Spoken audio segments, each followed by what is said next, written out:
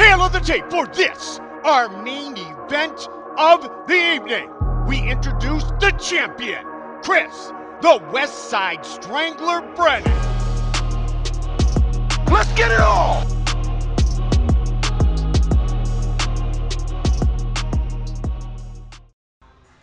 Hey guys, welcome back. So today we're going to go over UFC 273 this Saturday, April 9th in Jacksonville, Florida. That's right. Really stacked card. It's going to be a really exciting card, and I'm going to make my quick predictions. I've only missed one. You're 9-1, man. I've missed one out of 10 fights. So we'll start with. Yeah, first fight that you wanted to talk about was Mackenzie Dern versus Tecia Torres. What would you like about this fight? Why'd you want to talk about this one? So Mackenzie, super solid jiu-jitsu. You know, she's a world champ on the ground. Her dad is someone that I knew in Brazil, Megaton. He's a stud as well. Fighting Tecia Torres. So the big thing with Mackenzie is her striking has gotten extremely good. It's improved a lot, and she's using it a lot. She trains with Jason Perillo, who is actually Jeremy Williams, one of my first black belt, my best friend's boxing coach for a while. And so it's really improved her striking game. So I honestly don't know that it will even be a close fight. Tecia Torres is tough. She's well-rounded, but Mackenzie's ground is like different level than everybody else in that division, and her striking is now caught up to the majority of the people, you know, in that division. So I was listening to an interview with Tecia earlier today, and she was kind of saying, you know, I think everybody's expecting this to go to or wanting me to stand up and thinking that Mackenzie's going to take it to the ground. And she's like, I trust my jiu-jitsu. Let's go to the ground. I'm okay with it. She wasn't quite that solid, but yeah. So I'm not gonna lie. You know me. I'm straightforward. I've not been impressed with Mackenzie's jiu-jitsu in MMA. Okay. She's had a couple decisions where she had submissions that most people would not ever get out of, you know, with a good jiu-jitsu person. Not saying she's not good, she's good, but in my opinion, that's the transition from gi to no gi. And she was she's good at both, great with the gi, good without it, but it's very different when someone's punching you, when someone's sweaty, when someone's, you know, fighting for their life, you know. Yep. And so she can outposition her and put her in a lot of trouble. Finishing her, you know, could be difficult, but I'm gonna go with the finish for sure by Mackenzie. By Mackenzie. So Tecia, she's got a better resume. She's fought Wei Li. She's fought Rose twice and beat her once way back in the day. I mean, I don't know how much you count that. She's got Andrade on her resume.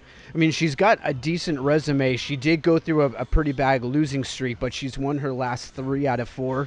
The other thing. Who? Let's see, against Angela Hill, Sam Hughes, and Brianna Fortino. So they're good. Those are good fights. Mackenzie hasn't fought a lot of competition. You know, she hasn't fought a lot of tough girls yet.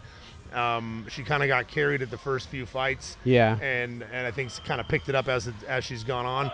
But I won't be sad if I'm wrong. I'm not gonna lie. Yeah. I don't see names that I recognize here, and she is coming off a loss to Mariana Rodriguez. Yeah. It did go the distance, but it was a unanimous decision. Yeah, so she got beat up. That she got beat up pretty good.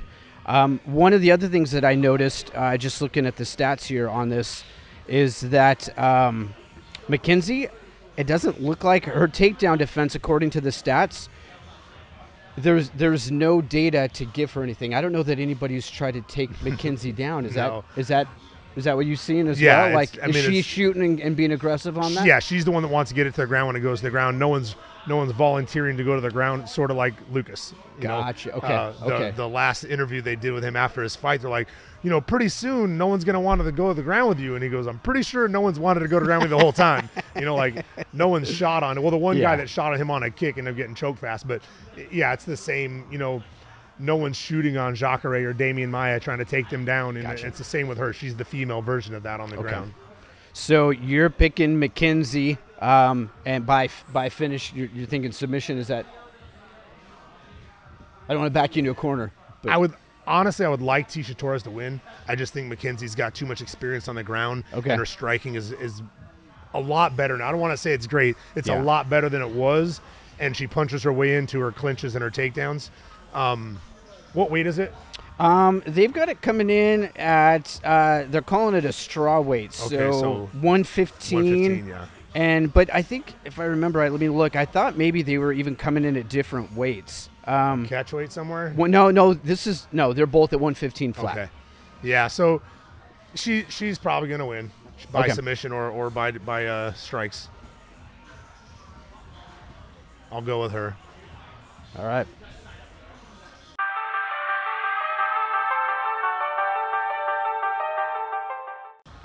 Okay, the next fight we have. Now we get into the good stuff. I think this might be the fight of the night. I know there are two fights afterwards, but Gilbert Burns and Khamzat Chimaev. Yeah. Khamzat, that He's kid's such an anomaly. other level, man. Yeah. So this is his first big step up. Yeah. You know, it's his first big step in competition. He's fighting a guy that just recently fought for the belt. Yep. He's fighting a guy that is really, really good on the ground and strong. So his submissions are powerful. In Gilbert, you're talking about Gilbert, Yeah. right? Okay. However, he was once a 55er. Yeah, so talk to me about the weights here. I'm seeing 186 for Gilbert Burns, and I'm seeing 170 for Khamzat. 186. 186 and 170. I mean, that is might what be it's got what it listed. is today. Yeah. I believe it's at 170. It's a 175 pound it's fight. a welterweight fight. Yeah. So, but he has fought at 155 before, and Chimaev could easily fight at 185. So they're kind of, one's bigger for the weight, one's not huge for the weight. Okay. Gilbert is real muscular, but he's not huge. Yeah. He's shortish. He's not as tall, not as big. But it is gonna present a threat on the ground to Chimaev, and that's what I'm interested to see. Like he's such an anomaly, and he's the guy you can't bet against right now, right? He picks guys up, walks over to the corner, talks trash to Daniel Cormier about telling him he's the best in the game while he's got the guy in the air. Yeah. He doesn't even know how the fight's gonna go yet. Yeah. But he does, in his head, and he dumps him and beats him up. So he's really exciting to me, and he doesn't look like a great striker. He's got knockouts. Yeah, he's got TKOs. Except for that one, I think the last fight that he had. No, 2 fights ago. Was it Gerald Mearshart? Yeah. That fight went all of 7. Did it go 17? I think that fight went 17 seconds. Yeah, TKO. Bang. Yeah. One shot right on the button. Yeah. So he's. I'm picking. I love Gilbert, and after Gilbert's loss to Kamaru Usman, I was so sad during the hug when he was crying, because that guy put every single ounce of everything he had into that fight, and he puts it into the sport. So I would be stoked if he won and kind of slowed the hype train down a little bit, and kind of showed, hey, there is different levels to this. But I'm also not going to be shocked at all if the different levels is Chimaev is actually on that level and the next one up. So if he wins that fight, yeah, Usman's got to be next. He's got to have Kamaru Usman next. Chimaev? Yeah, for sure. At that point, so I was looking back at Burns. Since 2018, his only loss was to Usman. If you go all the way back to 2016, he's been 11-2 during that time, and his only other loss was to Hooker. So I mean, he's got a great resume. He's been around a little bit. He's 11-2 with some names. Chimaev is 10-0, and they've been exciting. His average fight duration is just over 3 minutes right now. So he's finishing really fast. And so Usman has been training with Gilbert Burns for this fight. Really? Yeah. And I thought, what a smart thing to do. If you can get him to beat him, he's not next in line for you. If he can get Gilbert Burns to beat Chimaev, Chimaev gets knocked down a rung on the ladder, and that gives you a little more time. Yeah, and he gets to defend against somebody else 2 times, and maybe be done or moved to 185. It's funny because when you said what a smart move, I thought you were saying that was a smart move for Gilbert Burns. For Gilbert Burns, it is. It is also. But you're right. That's an interesting. That's chess versus checkers. Yeah, it's like, right? but if you're going to ask me, will I help you? Yes, I will actually help you, because that would benefit me as well. Yeah. In a roundabout way. All right, so I think I heard you call Chimaev on this one. You're kind of pulling for Burns a little bit, but if you're calling like Chimaev. a couple, like the first fight as well. It's kind of the result is almost inevitable, but I would like to see Gilbert Burns win. Oh, okay. But I believe that Chimaev is you can't bet against him right now, right? Yeah. He's the guy that fights and then stays in Abu Dhabi and asks for a fight next week and fights a week later. You know, he loves it. So again, if you want to talk about takedown defense, same thing that I mentioned about McKenzie. No one has gone in against Hazmat. He doesn't have any takedowns. No one's really had a chance. You know, he comes right out and either is finishing on the feet or he's taking you down. He's had he's had 3 fights going to the second round. So, I mean, there has been some time, but I also watched a couple highlights, and it was like head kick, shoot. Right. You know, big punch, double leg. It was like, I mean, he knew what he was going to do right from the beginning, and it was lightning fast. Yeah, I'm going to go with him. Cool. By finish. By finish? Yeah. Okay.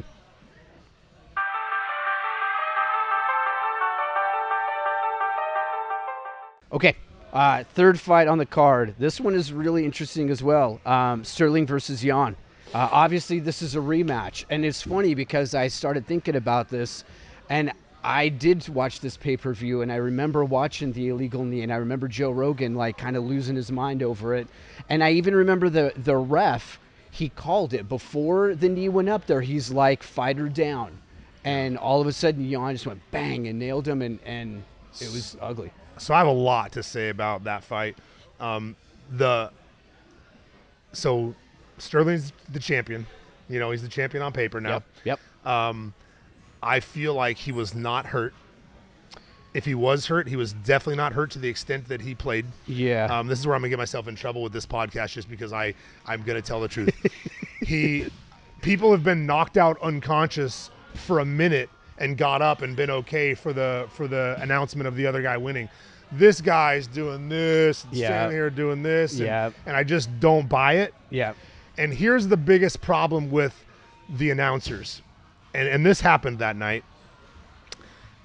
They're in an empty arena, and Daniel Cormier over and over is saying, if he stops fighting right now, he's the champion. If he just quits right now, he's the champion. And he's saying this so loud. Yeah. And after fighting in an empty arena with Lucas, I know you can hear John McCarthy and Josh Thompson talking clear as day. Clear as day. And he's saying, if he quits right now, he's the champion. That's it. He's the champion. And he says that repeatedly. Yes. And he's kind of saying it loud toward him. And I'm like, man, don't encourage that. Yeah. You know, and then he quit.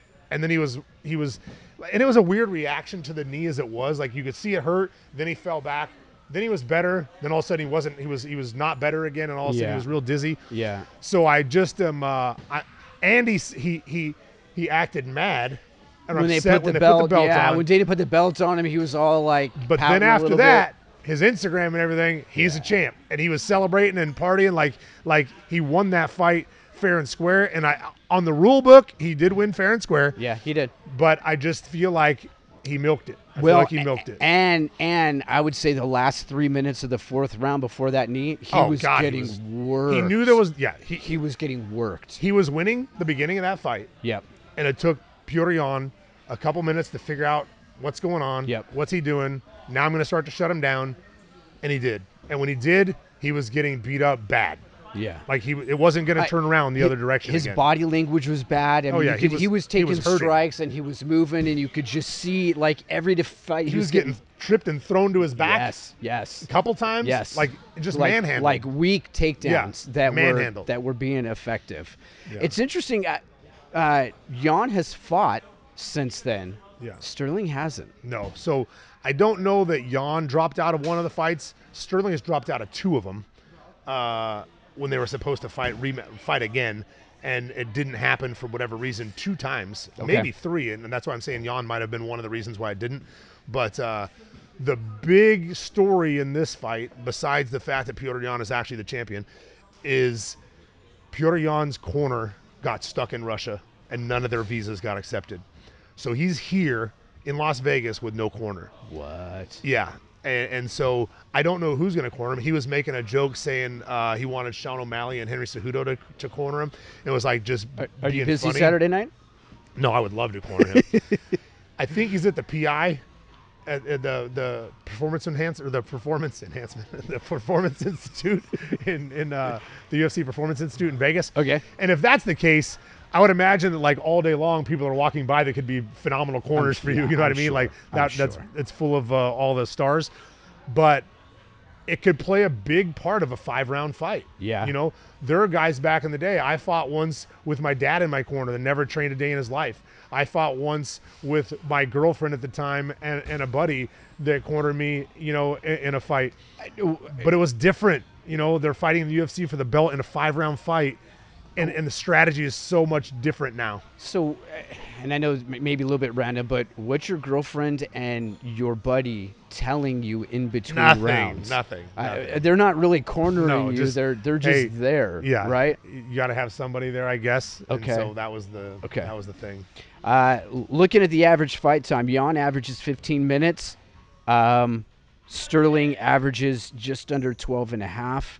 It's interesting. Sterling doesn't win by strikes very much.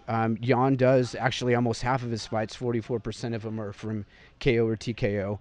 But then it switches and goes the other way. Sterling's got 40 by submission, where Jan only has 6 by submission. The other thing I thought that was really interesting is that on paper, Petra's coming out of the blue corner, but I think he's a severe favorite in this fight. Sterling's the champ. The champ's going to have the red corner. I told you that before. Yes, the champ's going to have the red corner. You did, but and, I mean, and that's why it doesn't matter who's favored on paper. The higher ranked guy, or higher ranked guy as far as closer to number one. Yeah. And or the champ is going to be the red corner, and so he is the red corner. However, Sterling has good jiu-jitsu. His striking's good as well. His striking's good, and he's got good jiu-jitsu, and that's why he's got a lot of wins by submission. Something happened at his camp. I heard that something happened with a falling out with Matt Serra and somebody, and hopefully it wasn't Coach Longo, because they've been together for a long time. But from what I heard, Matt or someone left that camp, and Sterling left there and is now in Vegas training somewhere as well. I don't know where, but those are big changes in a fighter's career, especially if that's the one place you've been the whole time. Yeah. And I believe as far as his big fights, that's the one place Sterling's been the whole time. Okay. So they might kind of both be going in a little. I don't know what the distracted. word is. Yeah. Is that a good word? And his might be great. It might be a fresh start with a new team that cares about him and is great, and that he's feeling good. Petr Yan's going to have a different night with a different, with no corner or no corner that is his typical training partners and his typical coaches and whatnot. So you interesting. You mentioned Sterling has decent jiu-jitsu, but Jan's got decent takedown defense. Oh yeah, he's not taking Petr Yan down. No, you don't think that'll happen? I don't think so. Even if it does, he's going to get back to the feet. I think the best Sterling could do is as good as he did the last fight. He might win the beginning of the fight, and then Petr Yan has just got a very good mind for the sport, a good fight IQ, and he's reading what's going on, changes the game, and he's going to beat him handily. This may be a loaded question, but I wonder about Sterling's heart. I mean, what I saw in round 3 and round 4, I really wonder about his heart going the distance. So I wondered about his heart by the way he quit or the way he acted after the fight. Okay. Whether he was hurt and needed to quit is beside the point. Yeah. There was theatrics, and that's what bothers me. And that was, he could have said, I'm fine. I don't want to. I took an illegal knee. I'm dizzy. I'm seeing a little bit, whatever. But so I'm not gonna continue. But the whole everything he was doing afterwards was just like, to me, is like, if I was ever gonna be a fan, you lost me as a fan right then. Well, and I was watching with my son, who I think was barely 16 at the time, and he was like, he's. I was standing up, going, look at him, look at him. So again, it is what it is. But I think he does not make it out of the 5th round. Okay.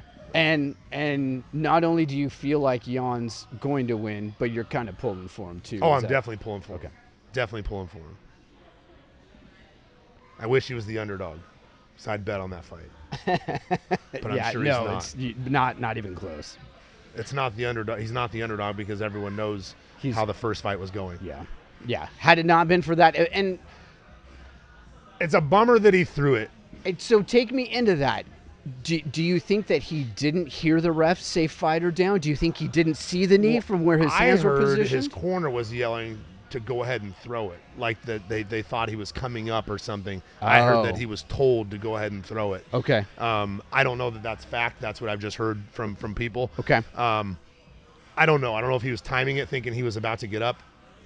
But this goes back to the last podcast that I was talking about. I think knees to the head should be legal on the ground. I remember you talking about that. Because he would not have sat in that position. He would have had to sit down to his guard him and forced on his back because he would not have sat there if he knew he could get kneed in the face like that. Absolutely. You know, so that's why I say I think there'll be less knees to the head if they're legal than, or not less knees because they're obviously not legal at all, but less knees than people think, because people aren't going to hang out in the positions to get kneed in the head because you don't want to get kneed in the head.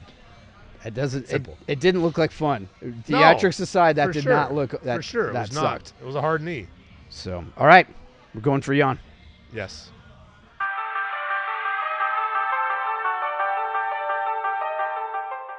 Okay, we talked about Jan and Sterling as the co-main event. That's a title fight, and then we've got the main event of Volkanovski and the Korean Zombie. Yeah. So this was supposed to be Max Holloway and Volkanovski. For I think the third time. Yeah, it would have been the third out of four. He's got Brian Ortega, but he just fought Max Holloway December 2019 and July of 2020. Yeah. Why would they give Holloway another shot at him? He's the next best guy. They're both way ahead of everybody else in that division. Okay. And so I think he's just kind of the next guy. He's in the rankings or in the order of who's best, you know, he's the next best guy. Okay. I love Max, and I would love to see him put on a show against Volkanovski like he did against Brian Ortega, you know, or like he did against, I think it was Calvin Kattar, or one of the guys from over in Boston area. He was punching him in the face while he was talking to DC, and he was slipping punches, not even looking. It was one of the most awesome displays ever of boxing in the UFC. So, and I really like him. He's from Hawaii. You know, I have a lot of friends in Hawaii, and I think he's a stud. But I think Petr Yan, he's beat him twice. I'm sorry, not Petr Yan. Okay. Volkanovski, he's beat him twice. Yep. Split decision. Yeah, the last one was a split decision. Their first meeting was a unanimous decision. And I think people thought he won the first one, and I think he thought he won both of them, and that's why he keeps wanting to fight him, because he's convinced that he's beaten him. And I thought he won the last one as well. Okay. Going back, I thought he won that fight. The split I can get. It's interesting that so many people are going against a unanimous decision. Yeah. I mean, depends what three judges were there. Fair enough. But yeah, I don't remember the first fight. I do remember that I thought he won the second fight. But the first fight, I know that he thinks he won. Yeah. And so it couldn't have been a blowout. But I know that Volkanovski's a monster, man. He is a beast. He is. What is his record? 23-1. Yeah, one loss. Yeah, and that one pretty loss early on, wasn't it? It was early on. It was actually only his fourth fight to Corey Nelson, and it was he's had 20 Australian fighting 20 wins in a row after that. Yeah, 20 wins in a row after that. So I think he's going to be tough to beat. Sorry, we jumped off and left the Korean Zombie in the dust. We'll get to him for sure. The fight was about him and Korean Zombie. I love him as well. He's tough. He is just not ready for that fight. Okay, I was looking back, doing some research. Korean Zombie took a 4-year hiatus. He just was not fighting for 4 years. Do you know anything about that? What was going on there? I do not know. Okay. And then I was looking at, again, the size thing's super interesting to me because this is listed as a featherweight fight, but Volkanovski comes in at 160. Korean Zombie comes in at 145. So I'm assuming that's just a typo or something. Volkanovski's it's a 145. It's 145. And it's for the title, so you don't even get the extra pound. It can't be for 146. It's got to be 45 flat. Korean Zombie's 17-6. Looks like he's got reach advantage for sure. They're both good at defending the takedown. Korean Zombie has slightly better takedown percentage, and he's got a submission game on him that it doesn't look like Volkanovski has. Is that accurate? Yeah, I'm sure Volkanovski's not looking to submit you really Okay. all the time. He is gnarly. He's tough, man. He's got to have either a lot of decisions or a lot of ground and pound TKOs. So decisions, yeah. So 48 by TKO, 48% by TKO, 39% by decision. Yeah, He's see. only got 13 by submission, and based off the number of fights, I think that's going to be 2. Yeah. So, Yeah, he got a guillotine and a triangle. and that doesn't mean he doesn't have a good ground game. Sure. Or submission game. It's the way he fights. Okay. You know, you could look at some of the good jiu-jitsu guys that are fighting the UFC that have TKO and knockout wins, and it's just because that's the way they fight. That's where they're strong now. But so I'm sure his ground is solid, but he's just a monster on top. His ground and pound is insane. His striking on top is insane. You know, he's tough. Now, Zombie. Oh, sorry, I interrupted you. Zombie on the other side has 47% by submission. Yeah. But what were you going to say? He's more of a submission guy. Okay. He fights that way, you know. But Who he? Which one? Korean Zombie. Zombie. Okay. Yeah, that's why he's got more submission wins. And I think Volkanovski is the ground and pound. You know, heavy ground and pound, heavy strikes on the feet. I just looking back at Korean Zombie's record. They both fought Brian Ortega. Zombie lost. Volkanovski beat him. Yeah. And that was recently. Brian Ortega just did that just this past September when he beat Ortega. So. And then it was a year ago when Korean Zombie fought. And him. I think Ortega has a different level of jiu-jitsu finish submissions than Korean Zombie. Okay. And he had Volkanovski in the tightest mounted guillotine. I thought the fight was over. He got out. He scrambled and came up on top and instantly got locked into a sunk triangle, which is Brian's T-City. It's his nickname, Triangle City. That's his thing. Okay. Locked on a triangle. Yeah. And I'm sure in Brian's head and heart, he thought, oh, my God, I pulled it off. You know, because he was getting beat up bad. Yeah. And locked on a triangle, and he got out of the triangle as well, and then just went right back to beating the crap out of him. And I was just like, holy smokes. Like, when you get out of something sunk in that deep, is it technique? Is it heart? Is it strength? What did you see there that got him? Did he just endure it and just be like, I'm not going to tap? In a lot of strength. He's very strong. He's got a short torso, short neck, you know, and was able to muscle out of it. Not a ton of technique getting out of something that's completely sunk. When it's completely sunk, it's completely sunk. It's like starting with a straight arm bar and saying be technical and get out of that. Gotcha. Well, I'm going to break your arm Good because as luck. soon as you move, I'll arch my hips. Yep. You know, and the same thing. He had the guillotine locked and he had the triangle locked, and he was just able to grit, muscle, and you know, explode his way out of it. And he did. Nuts. And then he got right back to beating him up the second he got out of it. It's wild. Yep. So you're taking Volkanovski in this one, is that correct? Oh, yeah. Any sense on before 4. Okay. Yeah, so before 4. So you think it'll be done? It won't reach the 4th round. I guess I'll say before the 4th ends. Got it. Yeah, I think he'll spend the first 2 rounds making the Korean Zombie into the zombie, and then he'll finish him in the 3rd or 4th round. You were really excited when we were texting about this earlier. You were just jacked for this fight. You were like, "Oh, there's a whole bunch on there," and you were excited for this. It's a great card. You think? Is there one that you feel like is going to stand out? Is it Hazmat? Is that the fight that you're most looking forward to? Yeah, just because the guy, again, he's so. I say he's unpredictable. You don't know what he's going to do, but so far, what he's going to do is win, right? So you want to see how. Okay. How's he going to win? What's he going to do to beat this guy? Yep. Now that he's stepped up competition so big, what's he going to do to beat this guy? And that's what'll be interesting to me. He's another guy from. Is he a Dagestani guy? You know, he's from Chechnya. Oh, okay. Yeah. But he's a monster. Like Yeah. all those guys over there. You know, who was the guy from Dagestan that we were talking about a couple podcasts ago?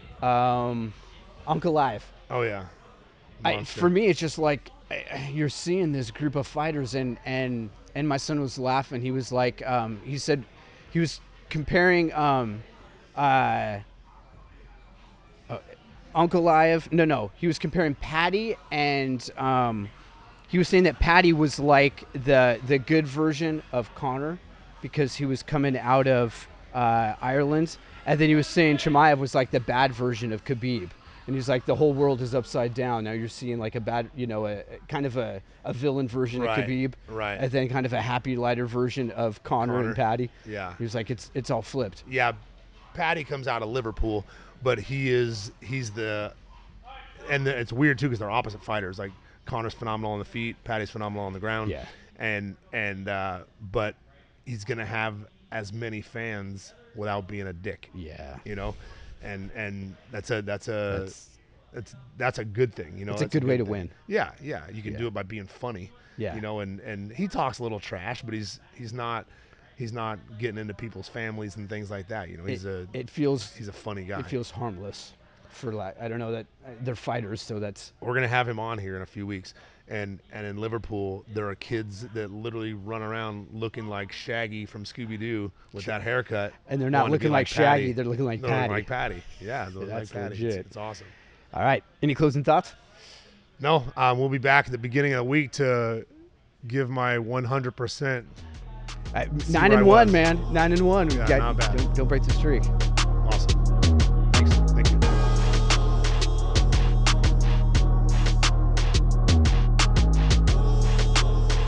It is all over, just like